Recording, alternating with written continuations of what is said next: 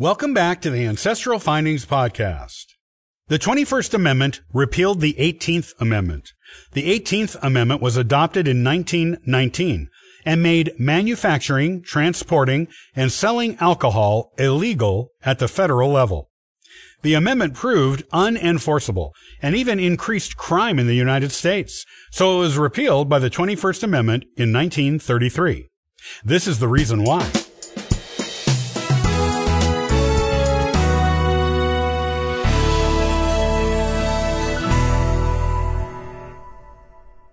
The 21st Amendment to the U.S. Constitution was adopted to repeal the 18th Amendment.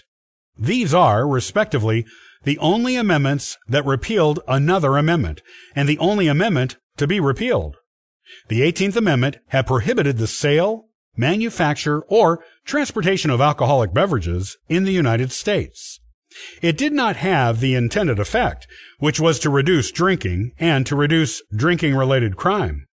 Summing up the best reason to repeal the 18th Amendment, industrialist John D. Rockefeller wrote, "When Prohibition was introduced, I hoped that it would be widely supported by public opinion, and the day would soon come when the evil effects of alcohol would be recognized. I have slowly and reluctantly come to believe that this has not been the result. Instead, drinking has generally increased. The speakeasy has replaced the saloon. A vast army of lawbreakers has appeared. Many of our best citizens have openly ignored prohibition. Respect for the law has been greatly lessened, and crime has increased to a level never seen before." The 21st Amendment was proposed by Congress in February of 1933 and adopted to the U.S. Constitution on December 5, 1933. What does it say? Section 1.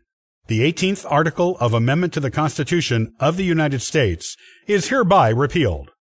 Section 2. The transportation or importation into any state, territory, or possession of the United States for delivery of use therein of intoxicating liquors in violation of the laws thereof is hereby prohibited. Section 3. This article shall be inoperative unless it shall have been ratified as an amendment to the Constitution by conventions in the several states, as provided in the Constitution, within 7 years from the date of the submission hereof to the states by the Congress. What does it mean? When the 18th Amendment was adopted to the U.S. Constitution in 1919, it was the result of years of lobbying by the people in the temperance movement. The people in this movement thought most of the problems of American society could be attributed to drinking. They had a powerful and generously supported and funded lobby, so they had a lot of influence with politicians. Yet, outlawing alcoholic beverages did not stop people from drinking. They merely moved the activity underground. One of the unfortunate effects of outlawing alcohol was that it gave rise to organized crime in the United States. The mafia got its start in this country that way. Organized crime groups made great profits off of the huge demand for alcohol on the black market. By the time the 1920s rolled around, it was already clear that enforcing prohibition was going to be difficult. In fact, the entire prohibition law was unenforceable. People soon began demanding that the amendment be repealed. The first section of the 21st Amendment repeals the 18th Amendment. The second part of the 21st Amendment bans importing alcoholic beverages into U.S. states and territories that already had their own pre-prohibition laws outlawing those beverages. So, even after the 21st Amendment was adopted, there were still some states and territories that made manufacturing and even consuming alcohol illegal. These places were known as dry states.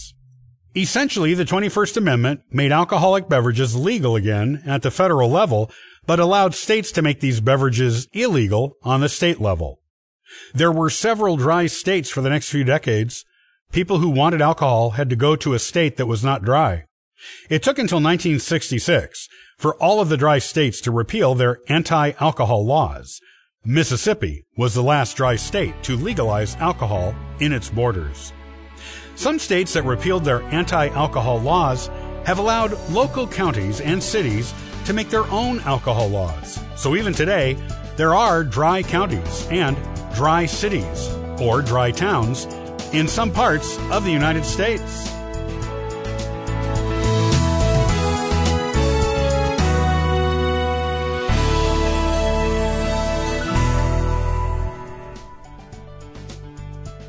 Thanks for listening to the Ancestral Findings Podcast. Visit ancestralfindings.com and download a free ebook and sign up for the historical postcard giveaway.